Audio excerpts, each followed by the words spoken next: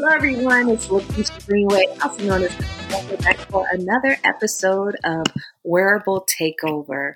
So let's talk about failing fast and the strategies that you need for that. Agility in execution is much more crucial than perfect execution in the dynamic corporate environment of today, where things are changing at a pretty fast pace. So it's impossible that the circumstance has changed while you're striving to perfect a certain product or services, making it obsolete.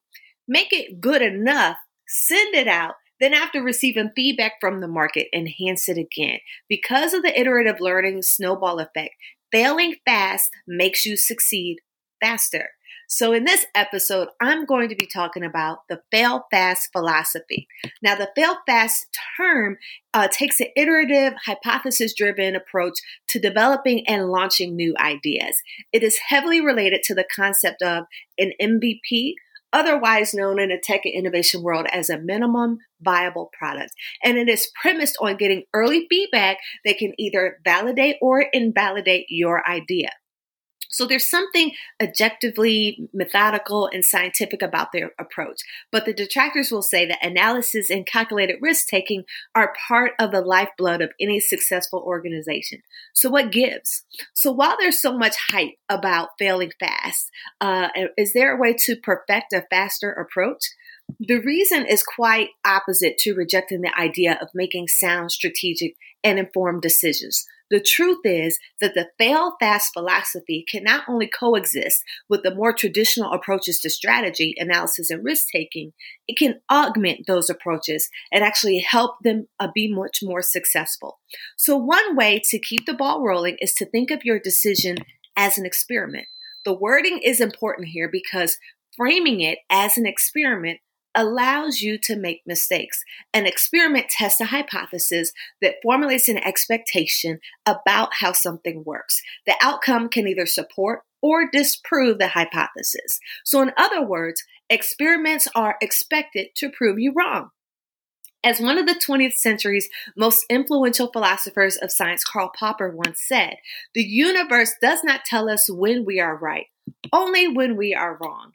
In an experiment, the worst that can happen is that your hypothesis gets invalidated and you gain valuable insights. To give it a turn, any business or startup cannot work on fail fast terms. It needs a strategic thought process and decisions to know that the decision you are about to make is easy to come back from if it does not work.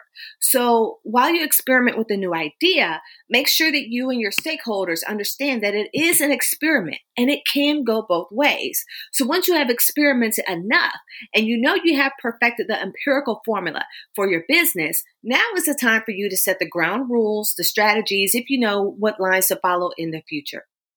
Now you need a mission because you may have failed plenty of experiments to take you from the experience of failing. And then now you're in a position where you may want to set a clear agenda that has to be followed by you and your team. The health of your organization should be your top priority. However, a strategy based on past failures is not enough. You need to define a route to success based on your strategy that is both practical and easy for anyone downstream.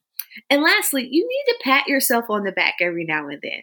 Make sure you have a mechanism to gauge your success so that you know what milestones you have achieved. So with that, we've come to the end of this episode, but I do want to give you a reminder that we do have copies of Rejection to Reward available on Amazon to help you as you are developing your fail fast strategy in your career, at your corporate workplace, or in your startup. I hope you enjoyed it. Make sure you hit the like button and subscribe to the channel. And thanks so much for watching. I hope to see you on one of our future episodes here at Wearable Takeover Podcast or on our YouTube station. Thanks so much and have a great day.